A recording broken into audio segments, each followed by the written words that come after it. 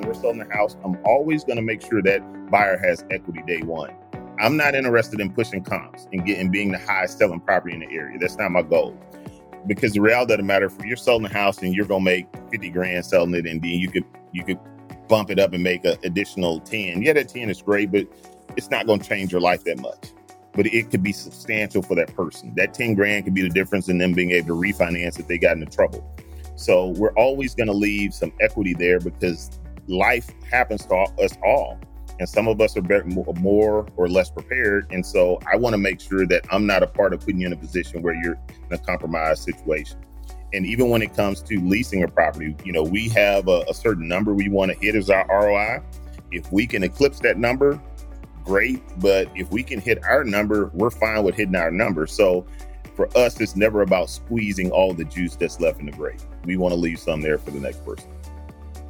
Hello, everyone. My name is Chris Powers, and I want to thank you so much for joining me today on the Fort Podcast. This show is an open-ended discussion and journey covering real estate, business, entrepreneurship, and investing. I would love to hear from you by tweeting me at Fort Worth Chris on Twitter. And if you've enjoyed this show, I would be super grateful if you would follow it on Apple, Spotify, or whatever platform you're listening on. And if on Apple, it would mean a lot if you'd leave a rating or review. And last but not least, you can check all these episodes out on YouTube. So thank you again for joining me and enjoy the show. This episode is brought to you by Fort Capital. Fort Capital is a privately owned real estate firm in the great state of Texas. We buy Class B industrial across all the major markets. We are committed to technology. We have a world-class culture. And more than anything, we are a forward-thinking company. If you want to stay in the know on all things going on at Fort Capital, visit us at fortcapitallp.com, follow us on LinkedIn, or subscribe to this podcast. Fort Capital's quarterly newsletter subscribers are the first to receive business and real estate insights, news, videos, podcasts, free resources, and more. Enjoy the show. Tyron, man, I'm excited for today. Thanks for joining me. Pleasure to have. Thank you for having me on. Yeah, you bet. My words all stumbled up already. So you can tell I'm really excited. Been looking forward to doing this. It's all good, man. I've been excited too. Let's just kick it off with kind of your story growing up. We just chatted about kind of some career ambitions you had, but let's share it with the audience, how you grew up and how you kind of got into the career that you have today. Yeah, so it's kind of funny when you tell the story, looking back in your life, it's just kind of funny, the serendipitous things that happen throughout life. But I grew up in a neighborhood called Fifth Ward. So if anybody ever listened to the Ghetto Boys in their throughout their life, then that's the neighborhood I'm from. And so generally when I tag it in a post on Twitter, I make sure I include the bloody nickel because that's what it was known for. And so I grew up in an area, inner city urban area, much like most inner city urban areas. The youngest of 5 kids, grew up in the hood. We've heard these kind of stories before. Not really a rags to riches story. We were a lower middle class family. I didn't really realize how lower middle class we were until some other experiences happened in life. But it was pretty cool. I had a great family, network, and things of that nature, and went through high school, had aspirations to go to college. I went to college for 2 semesters. So I tell people I didn't graduate, I quituated. And but really it was part of it is, and there are a lot of different reasons. And there were even opportunities that made where I could have stayed in college when I went there. But truly my aspiration was this. I just wanted to go so my mom could say at least one of her kids went, because neither of my siblings even went. So at least I did go. I didn't finish, but I went. And so once I could, check that off, I immediately started looking for opportunities to go into the workforce and start to carve my path, because I always knew I wanted to be an entrepreneur. I saw my dad as an entrepreneur. And so that was what I felt like my ticket was going to be, is I'm going to be a business person. So you grew up in the Fifth Ward, and from what you're doing now, a lot of the work that you're doing it's in that ward, and I assume it's all over Houston. Can you speak to kind of what you're doing today and kind of the areas that you're doing it in and how that kind of ties back to your childhood? Sure. So in its current iteration, about 8 years ago, I set up a company called Houston Vintage Homes and Development. And our mission statement this day is to reshape the face of inner city Houston one home at a time. And that really came, the genesis of that was when I was a kid, and I'm gonna date myself here. I used to hop on our clothesline and jump on the back of our house and look at the downtown skyline and dream about doing some really cool stuff. My father was in the transportation industry, so I had this vision. I'd buy a warehouse, we'd have our trucking and logistics company on the first floor, and then I'd have a really cool house on the second or third level, which years later I figured out, or I was educated and found out those were called lofts. And so I always had this dream of being in real estate, but didn't necessarily know it to be real estate. So once I set up Houston Vintage Homes, the mission was to go back into communities like where I grew up, Fifth Ward, Third Ward, Second Ward, Sunnyside, which these are some of your urban inner city communities here in the city. And the mission of the company, like I said, was to reshape the face of inner city Houston one home at a time. And what you find in these areas are there's three types of properties. There's homes that are functionally obsolete, so houses that have been there for years and they don't function the way that homes need to function today. Then you have a lot of vacant lots. Then you have a lot of dilapidated properties. And so I just felt like I could really have an impact in that area and that I could provide a higher quality of housing than what I saw people doing. There were people, affordable housing isn't new. It's just that no one, to me, there was so much lacking in that space. And so that's a little bit about that. Yeah. Okay. So when you go into these areas, who is like, if we take the lots and the dilapidateds that are kind of obsolete, who owns all that stuff? Like currently, is it individuals? Is it the city? Is it like who mainly owns this stuff, and how long have they owned this stuff? Sure. So you find a few different things. You have people that are kind of, that are savvy enough to understand that these areas won't always be in their current condition. So today's just a snapshot of what it looks like in the present. It's not necessarily indicative of what that future for that area will be. So you have people that have purchased land and they're just kind of land banking it, or they have properties that are dilapidated and they have them boarded up and they're just waiting on time and inflation to have its perfect work. And then you have a lot of renters that are there as a result of landlords. And so, and then you have a small portion of people that are homeowners. So, but they don't represent the largest portion of the people that are there. When you're buying these properties, are a lot of is a lot of it already on the market for sale, or is it because you're really plugged into the community, you kind of know, what could be bought or what can't? Like, how are these transacting? Sure. So the first thing that happens is, as the as big as a city may be, it gets shrunk down once you start moving into who the real players in any given market or submarket are. So I do buy stuff off the MLS quite regularly, but I have built a reputation as the old Ragley house guy. So, if you got holes in the roof, holes in the floor, if you think it's a tear down, then, you're going to do like Erica Badu said, you're going to call Tyrone and see if he wants to buy this house. So most people don't want the houses that I buy. And there's a reason why I buy them from a strategic perspective, but most people don't want those houses. And so I get an opportunity that most people don't get or don't even want in many cases. So let's just like go straight into that, because that is what I've always been fascinated as I've followed you the last couple of years. The stuff that you buy, yeah, it to most people, especially that haven't done it before, it's like it looks, like a teardown. But you go into these right. time and time again and keep the bones intact and kind of redesign it. So is there something that you're doing differently? Are you more creative, or what are you doing differently that's kind of making these come back to life when most people can't make it happen? So first part of it, Chris, is, what my wife says when we're at dinner parties. She said he has this weird sickness, and this infatuation with old Ragley houses. So that's the first thing. I don't know where it really came from. Well, the way I articulate it today is I tell people I have a Superman complex. I see an old Ragley house and I don't even see the house in its current state. Bells, I hear bells and violins playing. My eyes start to glisten. My forehead start to shine. And I automatically see on the canvas of my imagination something that's different than the current state of the house. And I start asking myself, when the architect or the builder built this, what was his original intent? And so that's the philosophical mumbo jumbo component to it, or the passion piece to what I do that excites me and that caused me to have an affinity for these type of properties. Now, when we get to the alpha component, the reality of the matter is this: we buy any house, we'll buy any piece of any house or any piece of land. Well, let me say it like this: I'll buy any house if you sell it to me for land value. because in essence, whatever that structure is, it's now free, if you will, or I'm not necessarily paying for it. I'm paying for what just the land value is. Now, from a building component, if I were to buy a vacant lot and design something and build it, I'm looking at somewhere between a 4 to 9 month lead time, depending on if it's a single family duplex or triplex. So, whereas if I buy an old raggedy house, I can get that permit within a week, and in 4 months I'm done. Whereas if there were new construction, I hadn't even broke ground yet.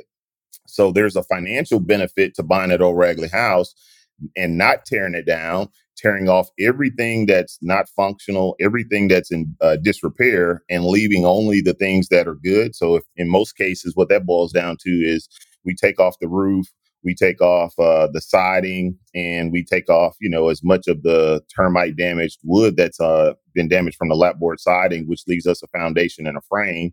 We lift it up generally 12 to 8 inches, 8 to 12 inches, and then we bring it all the way back. So even my old raggedy houses essentially are brand new houses when we're finished, because the only thing that is from the previous structure is the foundation and some portion of the walls. Yep.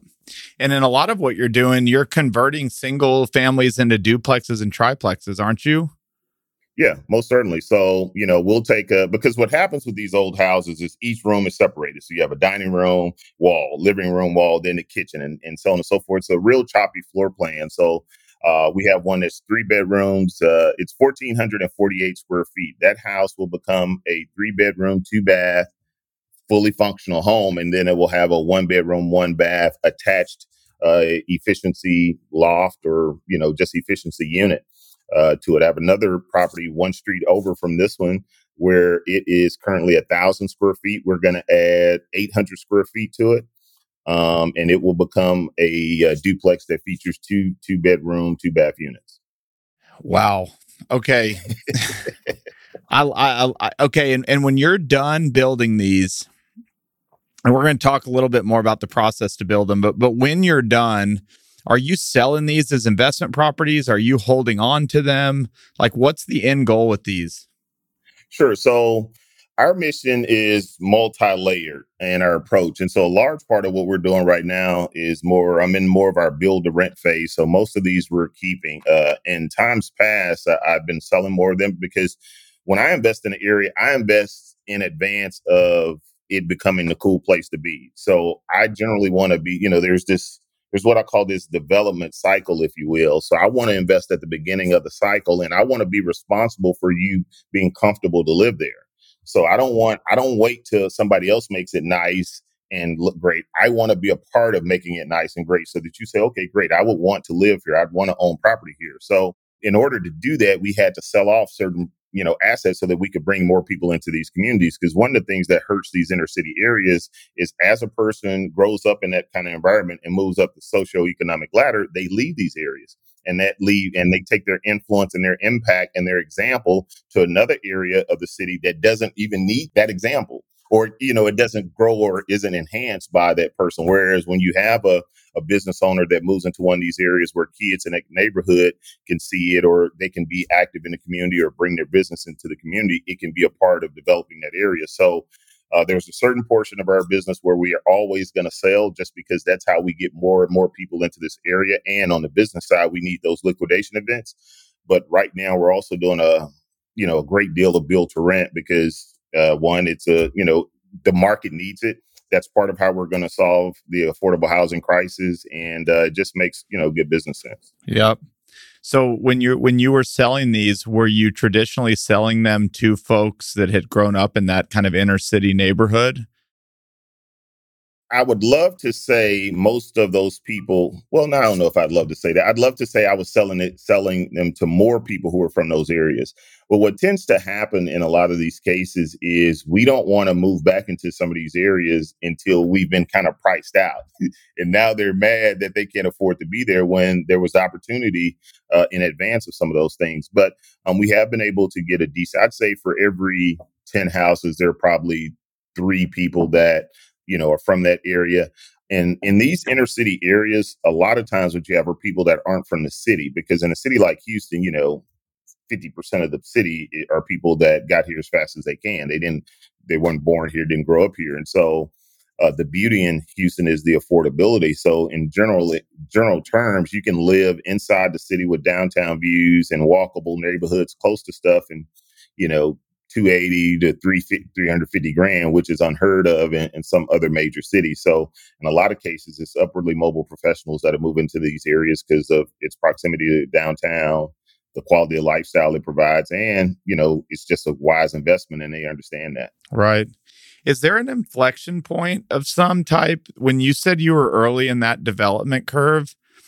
What is there something that happens? Is it just enough of them done, or people have now seen the turnover for long enough where people start to go, "Oh wow, things are starting to turn around"? Is there something that usually happens, or like how do you think about that?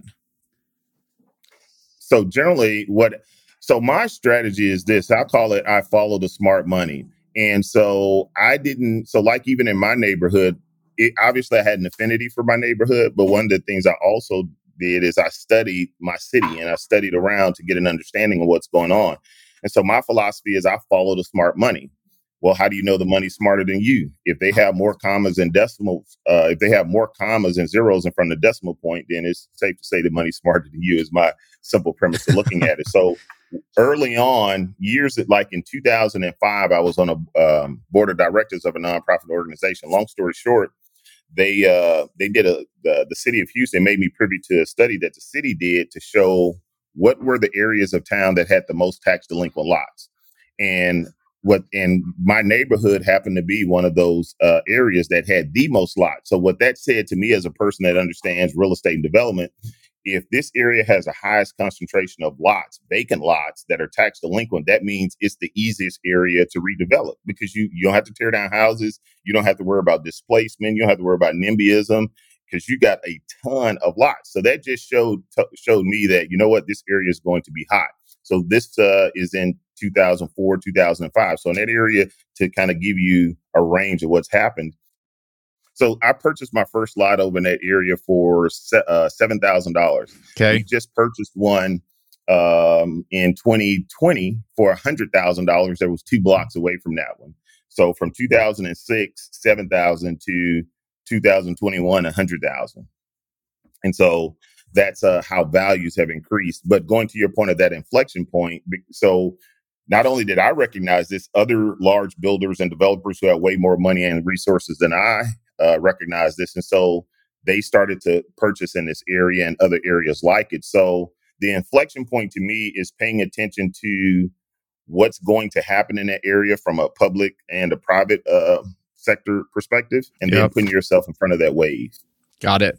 And on your labor and the crews that are doing these jobs, are you GCing it? And if you are, like, are you hiring folks to work on these homes from these areas so that it again further keeps, the prosperity kind of in labor within that ward or whatever area that you're developing?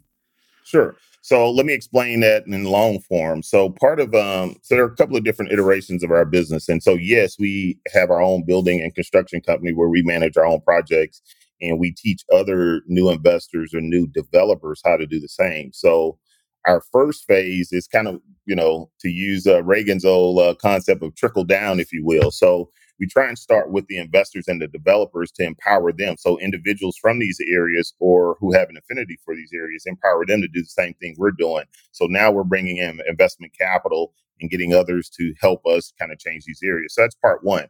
Part two of that is something that one of my babies, if you will, is called Urban Builder School. And what Urban Builder School is designed to do is to get more of us to become licensed builders. Like in Texas, you don't need a license, so you can just hang your hat and go. But in other states, you do. So we want to help get more people into the building space. And then the next layer of that is getting more people from these same communities into the trades. So I have many friends and colleagues and people I've met who are now in the HVAC industry that are now becoming carpenters. And, it's a little bit more difficult on electrical and plumbing because there's such a long period of apprenticeship that's required. But we've actually been able to help 2 people go down that path or get started on the path to becoming plumbers. And so that's the next layer, is getting more people engaged in the trades. And then the last layer is we do work with the schools that are in our communities. And so we tend to try and adopt a school a middle school or high school that's in these areas, so that we can now help the kids understand when you see that old raggedy house or that vacant piece of land, 2 houses down from you, and all of a sudden you start seeing work happen. One, we want to educate the kids and help them understand the kind of incomes that can be made as service providers for these respective trades. Help them understand the kind of money that plumbers are making, electricians, framers, carpenters, things of that nature. Because a lot of these guys make really great money, but you don't know it because you see them in a raggedy truck and a t-shirt and they're dirty. So we want to educate the kids and kind of help them through that image problem to recognize opportunities there, but also to recognize that they can actually be the builders or the developers or the designers of these products. So don't just limit yourself to the physical work that's involved, but there's also some career opportunities that are present in this space. You may not, most kids don't even know about engineers and what they do to help us build housing. They don't even know that there's a such thing as an architect or an appraiser or a survey guy. And so through Urban Builder School and some of our initiatives, we try and touch every level, if you will, of what's happening in these areas. That's incredible, man. Did you put together this curriculum? Like, how did you kind of put this whole thing together? And do people come in like year by year, or like if I was a student about to start, what would be my experience? So this is getting refined as we go and going into 2022, we're formalizing some things and really setting up Urban Builder School, because what's happened is this. So generally it hasn't been as organized as I'd like for it to be. And that's just because certain aspects of it were in the infancy stage. I spent several years really perfecting what I felt like is a formula for affordable housing and redeveloping inner city communities. So I spent the first probably 3 years of when I created Houston Vintage Homes and Development is I had a theory. And so I had to go out into the marketplace and put my dollars to work and test that theory. Can you make money buying an old raggedy house, renovating it, bringing it to today's standards, and then servicing it to the marketplace? Is that a viable business model? And then incorporating that in areas that are growing and gentrifying. So once I figured out that work, then I started taking that one step further and looking at what are the biggest needs? How do we solve affordable housing, and how is it applicable? I didn't want a formula that only worked in Houston, because my bigger vision is to reshape the face of inner city housing all over America. But I couldn't grab that. I couldn't bite on and run with that. My confidence in my abilities and that vision wasn't as powerful or as strong as it needed to be. So I could shrink it down to Houston and figure that out. Now, eventually I'll scale it. And so we've been just kind of putting the pieces together over time. Right now we're at the stage to where now I have a strong enough body of work of people whose lives we've been able to impact by us doing what we're doing. And so now it's time to really galvanize the infrastructure so that we can really grow it and start to impact other markets, because now we have opportunities in other cities where, I've had other cities that have seen what we've been doing in Houston, and they say, hey, listen, we got some land here. We got some opportunities here. Bring what you're doing with real estate, impacting, bringing trade people into the trades and impacting the schools. Bring that here. So now we're in the process of really, shoring that up so that we can scale it without having to worry about the infrastructure not being there. So that's the macro version of what's going on. From a schooling perspective, there's a curriculum via a program called Junior Achievement. And so when I was in middle school, there was a guy who came to my middle school from Junior Achievement, and it was very impactful. And I said, when I become successful, I'm going to volunteer with that. So we utilize Junior Achievement as a vehicle to volunteer in the schools to then go out and teach that. So that's helped us be able to leverage from an organizational perspective and do some things there. And then with Urban Builder School, what we've been doing, one of the initiatives I have with the suburb of Houston is there are some carpentry schools and some HVAC schools. And so what we do is when a person wants to get into the trades, we help them find one of these local schools in the area that is either offering some type of stipend or scholarship or something like that. And then we send them to say, hey, listen, go over there, call them, tell them Houston Vintage Homes sent you. Then once they go and get their certificate, they give us a call. And now we have, one of my HVAC guys, if they got their HVAC license, that we can have them work with, or if they've learned framing now, we got our own framing crew and that they could potentially work for and learn. Or I have other trades that I work with that build our houses, that do service work for us as well, that we can send them to. So depending on where you are, if you're looking to be a builder developer, that's more of a coaching program that I do within the context of, my time. And so it's generally about a 4 to 6 month time frame where we literally we're going to do a project. So say, okay, Chris, you're qualified, you got your money, you understand, what kind of investment you want to do. Okay, let's go find a property. We find that property. Then I take you through the chain. This is how we put that deal together. I call it massaging the deal. So you got to figure out, how much are you going to make? What's it going to cost you? Here's the lender that can, provide the financing for it. Here's the capital you need to do that. And then I coach them through that process. So I don't want to manage your construction project. You need to manage it so you can learn. So it's trial by fire. The difference is you always have the coach or me to put out the fire whenever it shows up, because I've been there before. And so I'll let certain things happen so that we can come to what the solutions are. And you can go through that process of problem solving, because truly, I believe real estate's a problem solving business. Yep. But it's wrapped around people and property, though. That's what keeps it interesting. There's always something to work on. Trust me, very much so. I have one more question on this. This is just fascinating, especially how early you're getting involved. In the inner city, how early do you need to get involved in these children's life before they're kind of are kind of at an age where they're met with maybe a fork in the road? They could start probably doing things that they're not going to be proud of later in life, or they can take a different path. How early in their life does that really start happening? As early as you can have impact is when you want to do it, but middle school is key. Like if you can catch them in between 6th through 9th grade, you can start to plant seeds in their minds. It was probably not even a month or two ago. I went back and thought about something that happened to me when I was 12 years old. And that was my sister got a Habitat for Humanity house. And so you had to volunteer 300 hours, I think it was. Well, I helped frame and put the sheathing on her house when I was 12. And I'll never forget thinking to myself as we're putting this house together, I'm like, man, this is all that's in this house. Like, this is it. Oh, I can do this. And I forgot about that over time. And just, I was walking by her house the other day because, she lives in our community where we grew up. And I was like, man, you know what? This is a part of why I do what I do today, because of this house right here. So, and that was at that middle school era. So middle school is where you really want to, that's the critical portion. If you can touch them in elementary school, it's cool to plant those seeds, but middle school is where the rubber really meets the road, I believe. Okay. All right. What is the definition of affordable housing to you? I think that phrase gets used in a lot of different ways. Is it something with government assistance and things of that nature? Or is it just something that is truly affordable? So I'm probably not, I don't have the proper vernacular, or, I'm not going to use the legalese terms or whatever the case may be. But to me, affordable housing is this. It is housing priced to where the average the lady who's cooking your food at your kid's school, the guy who's on the back of the truck picking up the trash in your community, when you go out to a nice restaurant and the person who's servicing you as a waiter, or maybe the maitre d', or whatever the case may be, when you can provide housing for the average person, that to me is what affordable housing. So it's that number moves based on what city we're in. But when you can provide housing for, pretty much the people who are the bread and butter of our society, not the person that's at the upper echelon, or, the person that's making, above average income, they're probably not going to want affordable housing anyway. So it's when you can provide basically for the people who are core and critical to, keeping our society moving. That to me is affordable housing.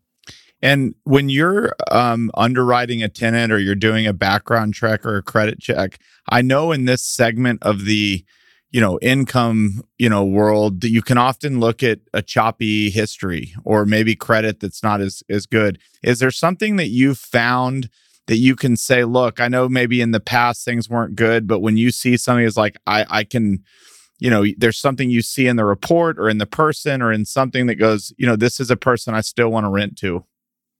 Let me answer that. Let me give you a little bit of a long answer based on experience. So my worst tenant to date was a young lady who had tremendous credit, stellar job history, parents that could co-sign. And when they left our house, they left, her boyfriend left a stripped down Cadillac on blocks in the garage. The pit bull had ate up the fence and tore my backyard up. Juxtapose that with our best tenant to date. If we could clone this guy, I would build as many houses as I could or apartments and rent to him and anybody, he brought along. This gentleman literally had just gotten out of prison, maybe had been in the workforce about 2 to 3 months.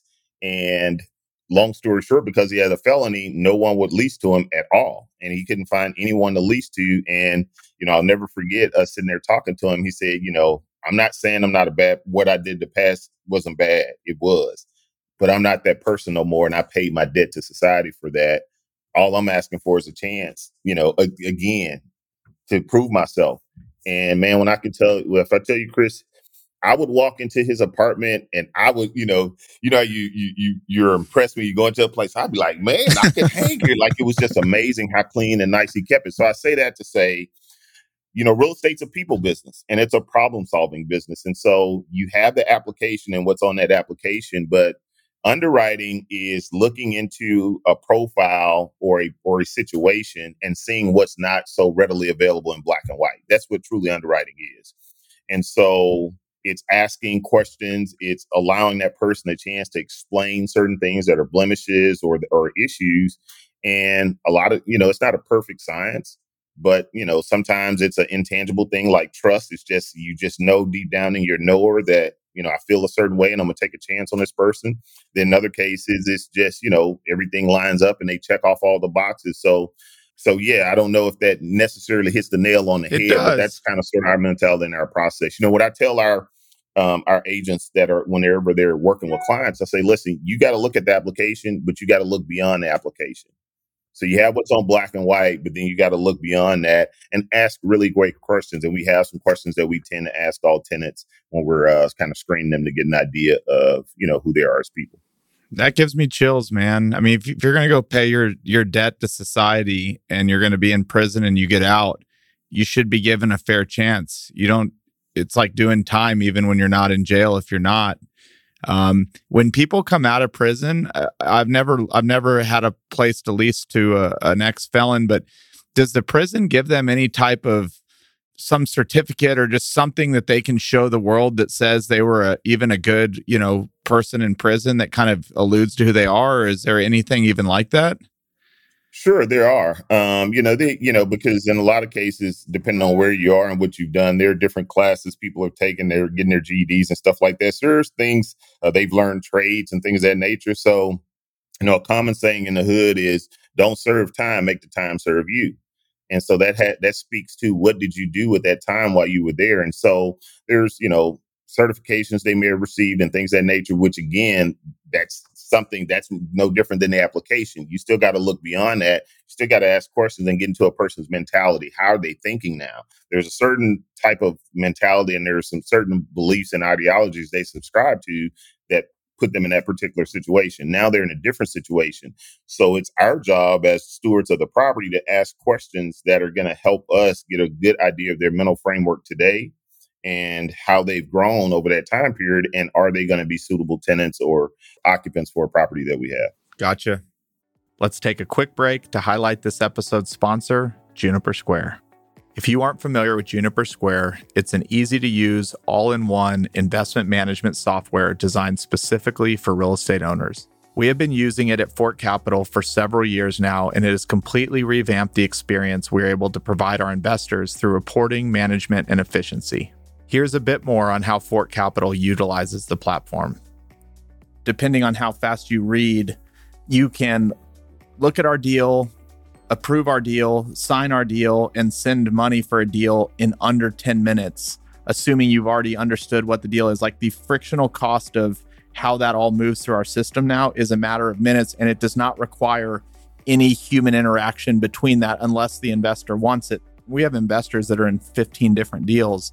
They can go into their portal online, go to their profile, and everything they could want, from every document they've signed to every report we've sent to every distribution we've sent, every point of contact with them throughout the life of the investment is documented in one place. You can check out episode 37 to listen to my full conversation with Brandon, or visit cjunipersquare.com for more information. That's SEE junipersquare.com. And now back to the show. When you're financing this, are there any type of credits, or is it pure just a private transaction, or do cities help with any of the financing of these properties, or is there anything outside of a typical equity and loan? There is. I just hadn't really delved that deep into it. For me, it was so I was having a conversation with a mayor of a small town, and what I told him is this: I said, Mayor, I'm sure you guys have some incentives and things of that nature. Everything we've done has up to this date has been outside of those any of that type of assistance. It's just been me and other like-minded investors where we partnered together and we had a vision and we could execute it. Now, as you start to scale and do certain things, I think you have to get into subsidies, tax credits and things of that nature. And we will start to investigate and do more projects that are centered around that just by virtue of some of the opportunities that have been presented to us. But up to this point, because I wanted to prove that I could do it, like, again, I had in my mind, I had this vision and I felt like we could do this without any outside support. So if we got it, great. But if we didn't get it, could we still service this market? And we've proven that we can. Yep. This is a kind of a loaded question. Bear with me here. But you've learned so much about affordable housing. Obviously, you've built a lot of it. You grew up in the areas that you're serving, so you kind of know the impacts that it's having. If you were elected into, I know probably the last thing you want to do is be a politician. Hell, maybe you do, but it's a tough life. But let's just say you were elected and you truly could get done the things that you felt needed to be done to solve this crisis on a very big level. What are the things that are obvious that we should be doing that are so obvious that we can't get out of our own way? Man, listen, beautiful question. Thank you for asking, Chris. The first thing I would do is streamline permitting. When you understand, let's just use simple math. Okay, as a developer, I purchased a lot for $100,000, and we're going to build 3 units on it that, will be worth $250,000 each. Or let's say we purchased a lot for $50,000, and and build 3 units on it that are $250,000 each. So now the city goes from earning, if you have 3% tax rate, on 50,000, what is that, $1,500 to 750,000. I mean, it's a huge chasm of money here between what it was as a lot versus having 3 properties on it. So as a political official, there's no way I would make it difficult for a developer to go from, here's this piece of land that I want to build on, to the permits that you need to build. So that's the first thing I'd do is I'd streamline permitting, number one. Number two, which with number one, you would change the game totally. Like that in and of itself would be a huge sweeping change for any major or even small city. The second thing that I would do is I would be more, I don't know if the word is inclusive. Let's see. What I would do is I would do more to empower people who wanted to bring about change to be able to do so in these communities. Like most people in the hood or in other areas, they think that what's about to happen in a certain area, they think it's hidden knowledge and nobody knows, and it's in a secret book, and 5 or 6 people get together and they map out everything that's going to happen in the area, and only the 5 or 6 people in that room know. Not knowing that, no, anything that's going to happen is public knowledge. There's a record of it. It was posted somewhere. They had civic meetings and stuff like that. So there's a educational process we got to go through to get more of the people who are concerned engaged in the process of change. What most of us do is we have an opinion. And one of my latest mantras is own something more than an opinion. Everybody has an opinion about whatever's going on. My thing is, I want to be able to see your opinion in action. Show me that you have this opinion, then you've galvanized other like-minded individuals so that you have a consensus of believers. And now y'all have put your money together and you now are bringing about change via the opinion you have.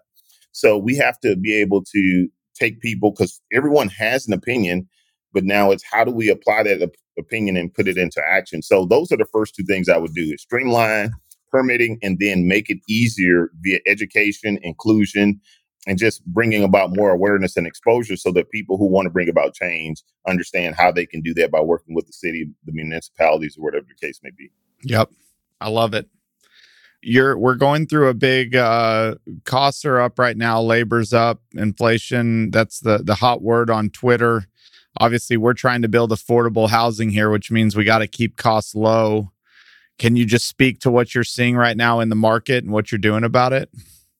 Sure. Well, it goes back to what we talked about earlier. See, a lot, I always tell people when we're having this conversation, I say, name to me the last time you met any person. I don't even say young person anymore. Name to me last time you met any person that said, hey, listen, you know what?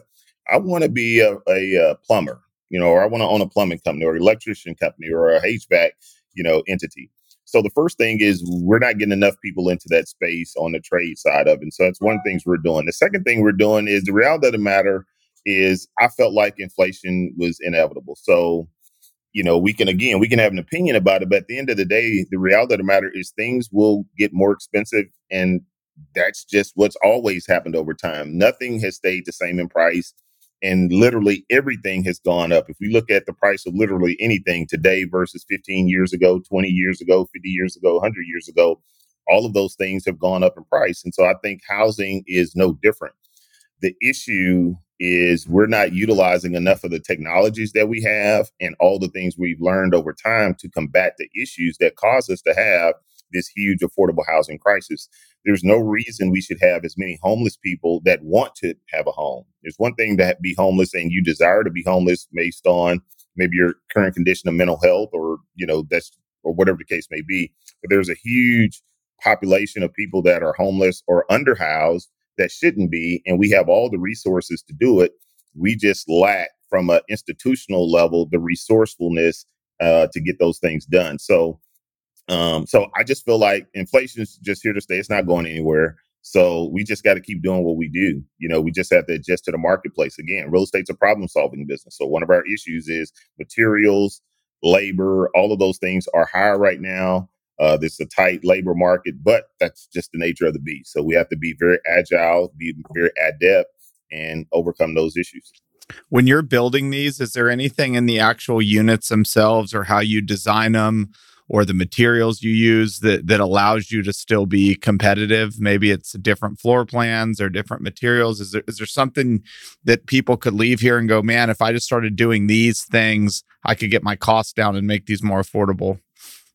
The things we do are, I think there's, I don't think any of this is rocket science, but I think Yeah. you got to get really good at sourcing your materials, and so, I talk to the owner of one of our primary lumber yards on a regular basis to get an idea of the way the ebbs and flows of pricing when it's more advantageous. One of the things is if you're really building or if you're doing a decent amount of volume, you should start to stockpile material. I look back and consider myself an absolute idiot when I think that OSB used to be $7.80 and $7.80 a sheet. Now we're paying, 27, $28 a sheet for it.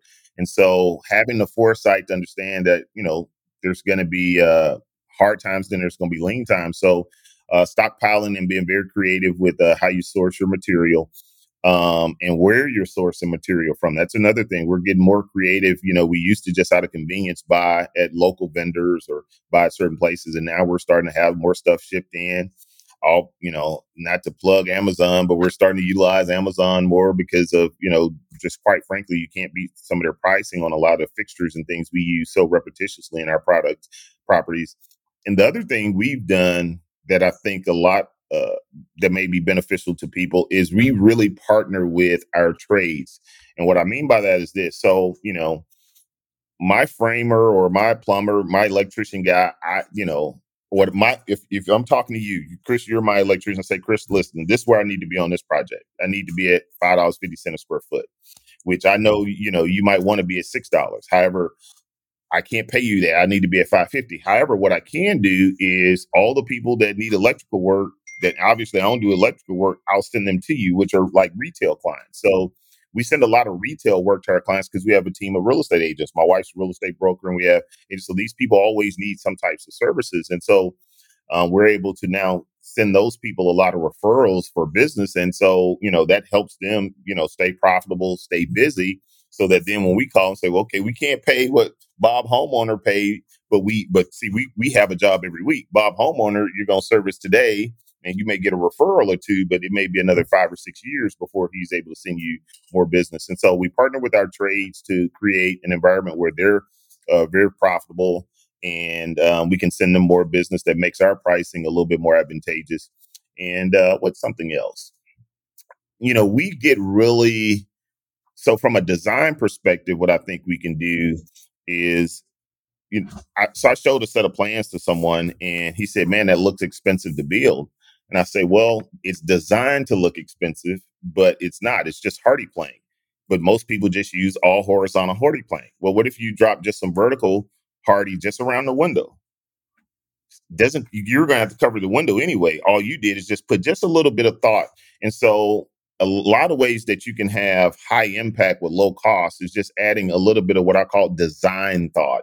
So you do one or two little design elements so that your house stands out. And now that gives it a higher perceived value. If it's a rental, the people have a little bit more pride in it. The way I articulate it is like this: our rentals don't look like rentals. So my property that's a rental property isn't going to look like a rental. And what I mean by that is when you look at it, it looks like a really nice house. You say, man, I'd want to live there.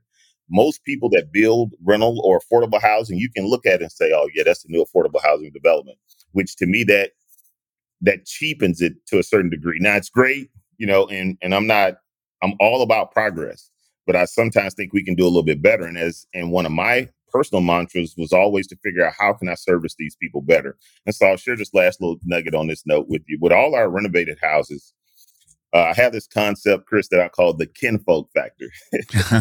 And the kinfolk factor is this: when your cousin comes to your house or your aunt or someone like that, we all would love to have that one something in our house. They say, oh man, we got to go to Chris' house. He got this so-and-so, he got a man cave, or their cooks. They say, oh man, they have a pot filler in their house, or, so we always like to have a feature in there, even in our affordable house. It could be a affordable house in the worst part of the community.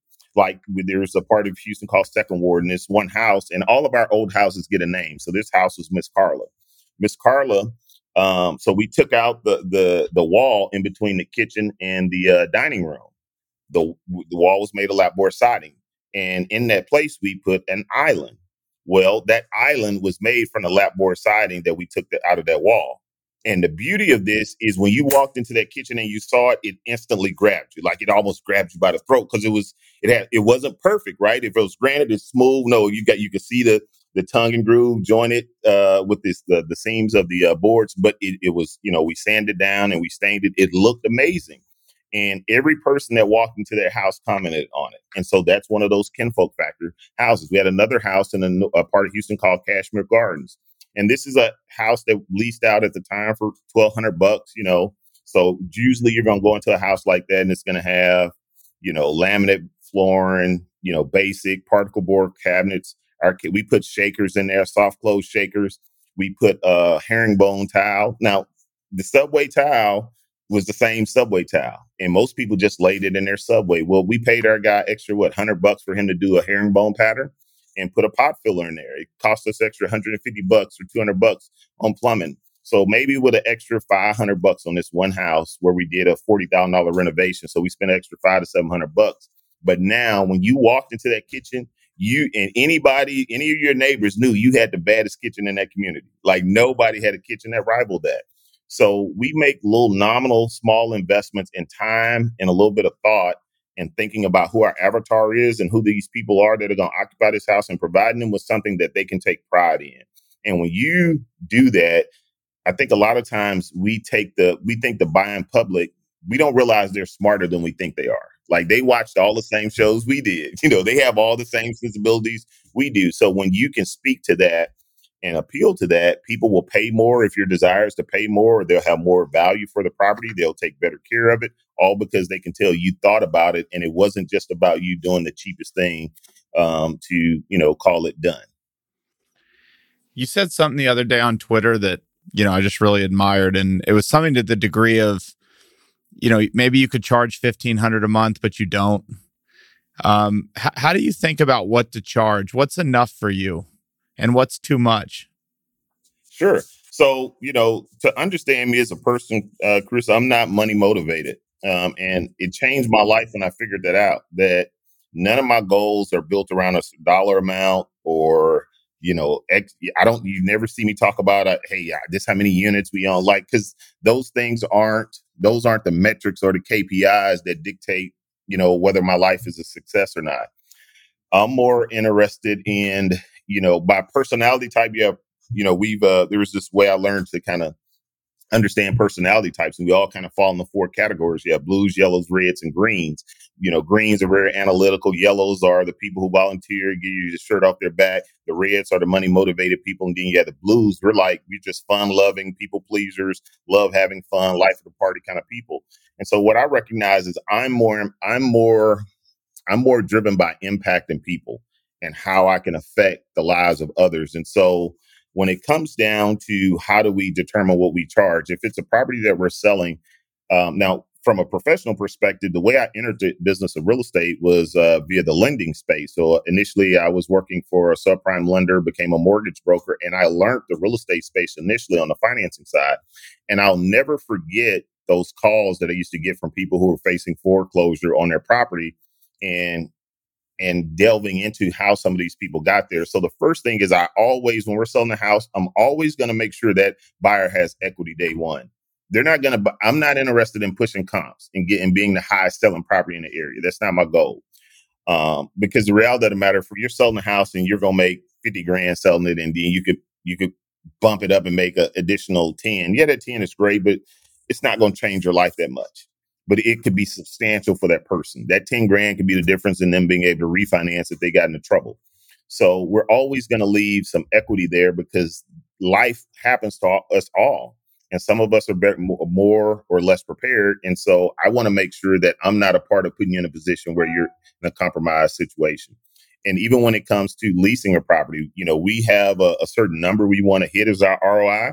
If we can eclipse that number, great. But if we can hit our number, we're fine with hitting our number. So for us, it's never about squeezing all the juice that's left in the grape. We want to leave some there for the next person. That's awesome, man. And do the folks, do they understand that when they're getting it? Oh, not that you're out, bragging about it or, but do they understand that this is who they're dealing with and this is the type of person they're dealing with when they're buying from you? Well, this is what you can't fake, Chris. When you meet a person, if we're in the same space and me and you're talking, you're looking in the eyes, like the eyes are the gateway to the soul. It's hard for you to just, it's hard to, in the hood, we say it like this: real recognize real. And my motives and my intents, they just come across. You know what I'm saying? And people can feel it. I can tell you something, you can hear it, but it's another thing when you can feel it. And that speaks to more than just what's being said or how it's being said. That speaks to a spiritual level and how energies combine and resonate with one another. And so, again, this is part of this is part of the more touchy-feely, intangible part to business and what we do, but it's a very real part for us. And the second portion goes back to something we said earlier. The average consumer is a lot sharper than we give them credit for. So, when they're renting a house, they know what rents are going for because they've tried to rent in that area. If they're buying, they have an agent who's, hey, this is a value, and they've looked around. They didn't just look at my house. So they're not buying in a silo. They've looked at mine and they've looked at others. So they know, or they got an idea that, man, in fact, it goes to the opposite. They're like, well, why is yours less? Sometimes, Yeah. So yeah, they do recognize it. All right. A couple more just on, understanding this and what you're doing is saving these communities, but in a lot of areas, and I talked to Aisha about this on the podcast, 6 weeks ago, 8 weeks ago. What are your feelings on gentrification? And a lot of these neighborhoods that you're in are close to downtowns. They're getting bought up by big developers that want to do big projects. What goes on in a community when gentrification happens, and just, what are your thoughts on that? So, gentrification, to me, I'm not a person that believes gentrification is bad, for one. For instance, there's a property I have, Chris, where in the last 6 months, I'm saying it's on one street, and literally one street over, there's a store. 3 gentlemen from that area have lost their lives in and around that store. Like, one of them has literally lost their life across the street, catty corner from one of our properties. So If you're anti-gentrification, you're anti making these areas better so that there can be less stuff like that happens. To me, our issue isn't gentrification as much as it is the lack of affordable housing. That's the big elephant in the room that no one wants to recognize. And it goes back to having an opinion. People see a house getting built and they're saying, oh, well, this raises my property values. That is true. But to me, it's hard to be mad at my property values going up when I understand that this is a wealth component. Like, who gets mad because they're getting wealthier? Well, but that's because there's an educational gap. So the issue is we are trying to solve something with a single shot approach and or with a laser approach. Okay, I'm gonna just delve onto this one area, and we're gonna solve all these ills that are plaguing this area. And that's not the case. There are multiple levels to this. It's multiple dimensions that we have to fight this on. So that's why with what we're doing, yes, there's a real estate component, but we use real estate as a tool for economic development. That's my mission. So now, if I can start to empower people in the community, which raises the per capita income, now you're not being displaced and you can participate in the gentrification, which gentrification means making better. Like in a lot of these neighborhoods and communities, we don't have adequate policing, but you can't have adequate policing if you're in an area where there's a very small tax base because people don't, there's a whole bunch of vacant tax delinquent lots, tax delinquent properties. Well, how are you going to pay for policing? How are you going to pay for incentives? Tax incremental reinvestment zones and all these other things, tax abatement, stuff like that. In order to do some of these things, you need a certain amount of people paying into the system to help that. And I'm not saying the government are the most efficient. They're the most efficient people at deploying capital, but that's the system and infrastructure we have. So, we have to attack this on multiple levels. And gentrification, in my opinion, is only one piece of the puzzle. We have to deal with displacement. We have to deal with bringing about more affordable housing. We have to bring about plans for economic development that allow for people in these areas to have higher paying jobs and just raising them. You can raise the minimum wage. That's fine. But what do you do for the skill gap? See, in America, we went away from everybody's not going to go to college. But we started to, that began what we espouse. So what about this whole group of people that aren't going to go to college, but still need to have skills to contribute to society so that they can, enrich in their lives? And so we got to come up with ways that allow people to stair step their way through life. And so there's multiple different ways we can approach this. There's no one, it's just not as simple as us tackling one thing and we solve the issue. It just doesn't work like that. I love it, man. One common thing with you is you don't, you take what's given to you and you deal with that. There's none of these hypotheticals. You've kind of, that's been a recurring theme. I think very similarly. We can dream all we want, but we have to deal with what we have, and go from there. Yeah, and you're a realist, man. You are a realist. And on the point of being real on these trades, I mean, my plumber in DFW is probably making 180 grand a year right now. People that aren't motivated by this, if it was just the financial benefit, trades are paying right now. And they're paying a lot.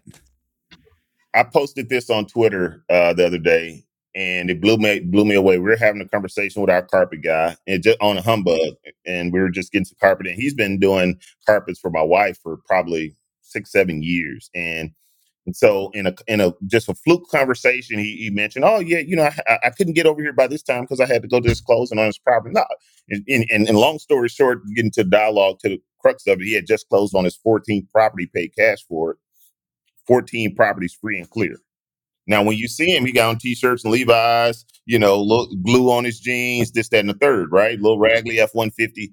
When you see him after work, he's in the big $80,000 F-25 F-250. Then he starts telling me about his horse ranch, and so on and so forth. And I'm like, wow. Second story I have for you like that is my landscaper, Ishmael. I used to literally think his Ford Aerostar van was going to break down in front of our house and leak oil. Like, that's just how bad of condition it was. And so my father-in-law is a car dealer. So one day we were at the car dealer at the car auction, and I look to my left, who's right there? Ishmael. So we get to talking. Ishmael's the landscaper. Ishmael also spends 3 months of the year on his beachfront house in Veracruz that's paid off totally free and clear. He imports cars to back to his home country and probably makes an additional $100,000 to $150,000 on a part-time basis. And I'm just sitting here like, man, I need to borrow some money. Here I am feeling sorry for you when you cutting the grass, not knowing you the millionaire next door times 3 or 4. So, and I can tell you so many other stories of trades that I know that, again, there's an image problem there because to kids, they are motivated by what they see. But they're only seeing them in their work environment. My other electrician, I met him one day after hours and he pulls up in the port in his Porsche Panamera. And I'm like, what the, you know, so there's definitely an image issue there. And yeah, we definitely have to get more. I think if more people understood that it's a very viable business, it's a very viable career and business. Again, that would help us on the affordable housing issue and bringing prices down a certain degree if we could get more people into some of these spaces. Yep. I think we've talked about on Twitter is make money in the service business, buy real estate with it, use that depreciation so you don't pay tax and keep the party going. Most certainly. Most certainly. All right. This has been awesome. I want to ask a few personal questions and then we'll let you get back to it. You've been very generous with your time. Do you have a childhood experience that you kind of remembered vividly that maybe changed the trajectory of your life? I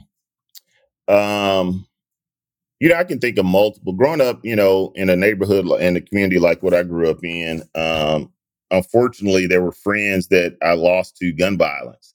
And, I'll never forget, a good buddy of mine, Donald Brightman. We were in 10th grade. We had just played basketball the night before. We used to hoop at our church. So there's this church in our community. And one things they would do from an outreach perspective is have kids come hoop on Thursdays. So we had just hooped that night on Thursday. I go to school Friday and he got killed because after he left the hooping thing, he went to hanging out with some friends and, having to be a couple of the wrong types of people in that group. And, he got shot by a stray bullet with somebody playing with the gun. And one of the things that taught me early on was that, environment is everything. The people who you're around is very, very crucial and critical. The way we say it in hood vernacular is you always got to peep game. You always got to be aware, cognizant of where you are and what's around you. And so I grew up with that. But when at that moment, and Donald wasn't a guy who was, doing any kind of street or any kind of illegal things, but he was just in an environment where he shouldn't have been, and he didn't recognize it soon enough, and the price he paid was losing his life.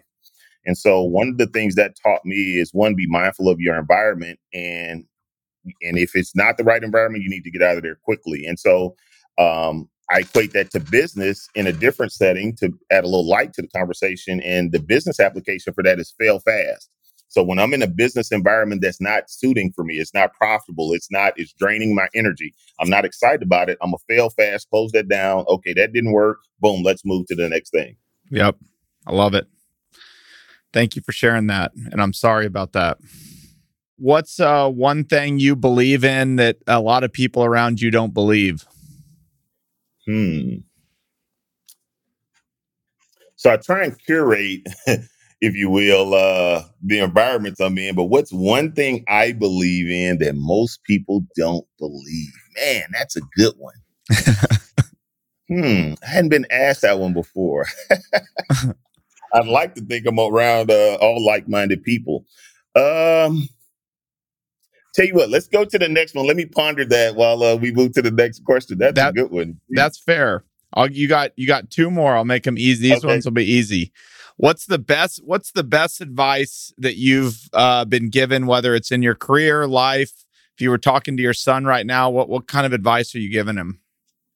So the best advice I was given, I've been married 21 years, thank God. And I remember when, and so where we worship, they announced that, hey, so-and-so is getting married. And so another, one of the gentlemen who's a senior to me by maybe 15, 20 years, hey, Tyron, man, let me, congratulations, this, that, and the third. And he said this one thing, he said, whatever you desire or seek to happen in your relationships, it always start with you.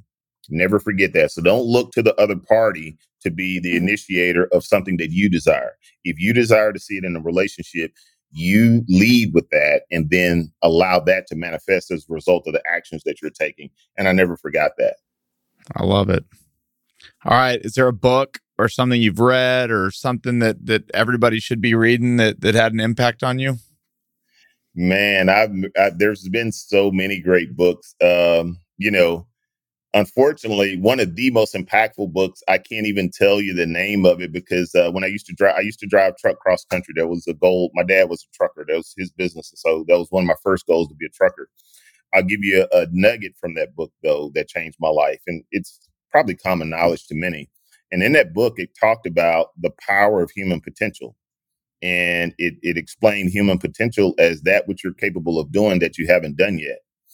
And then it went on to juxtapose that statement with the average person versus Albert Einstein. And it said that Albert Einstein used somewhere, it's reported 7 to 9% of his brain power, and the average person uses about 4 to 5% of their brain power or brain's capability.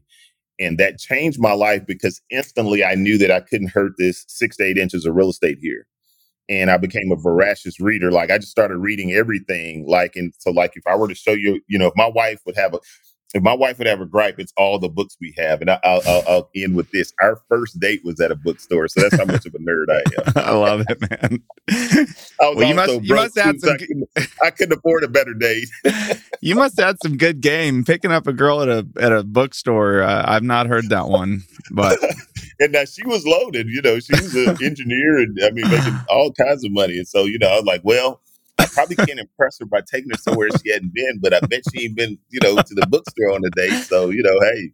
Oh, I love it. What's something a lot of people around me don't believe in?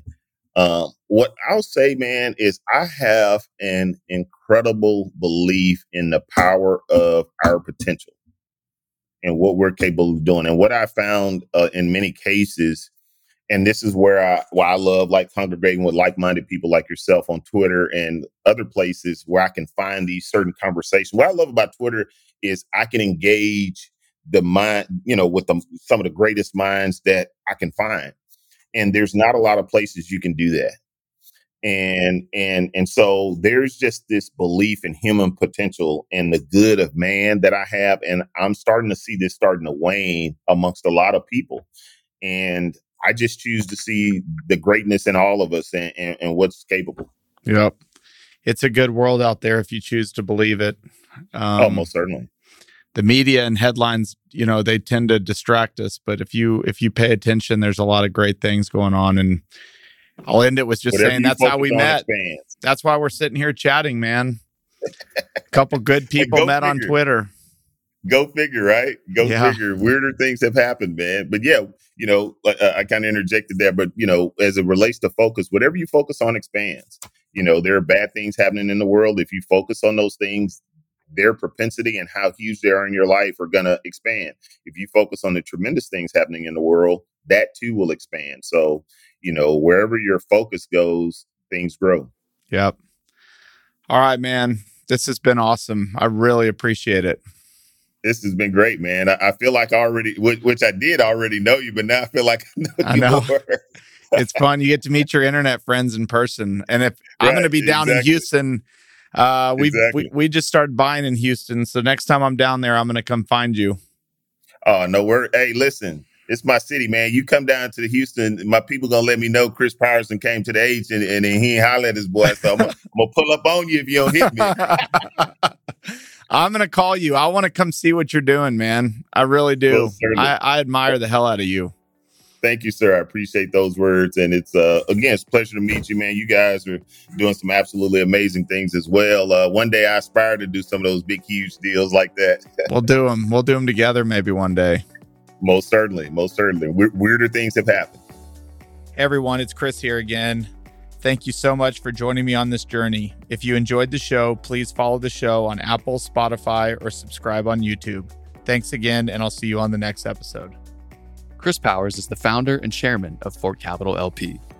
All opinions from Chris and guests of the Fort podcast are solely their own and do not reflect the opinions of Fort Capital LP. This podcast is for informational purposes only and should not be relied upon for real estate or investment decisions. The Fort with Chris Powers is produced by Straight Up Podcasts.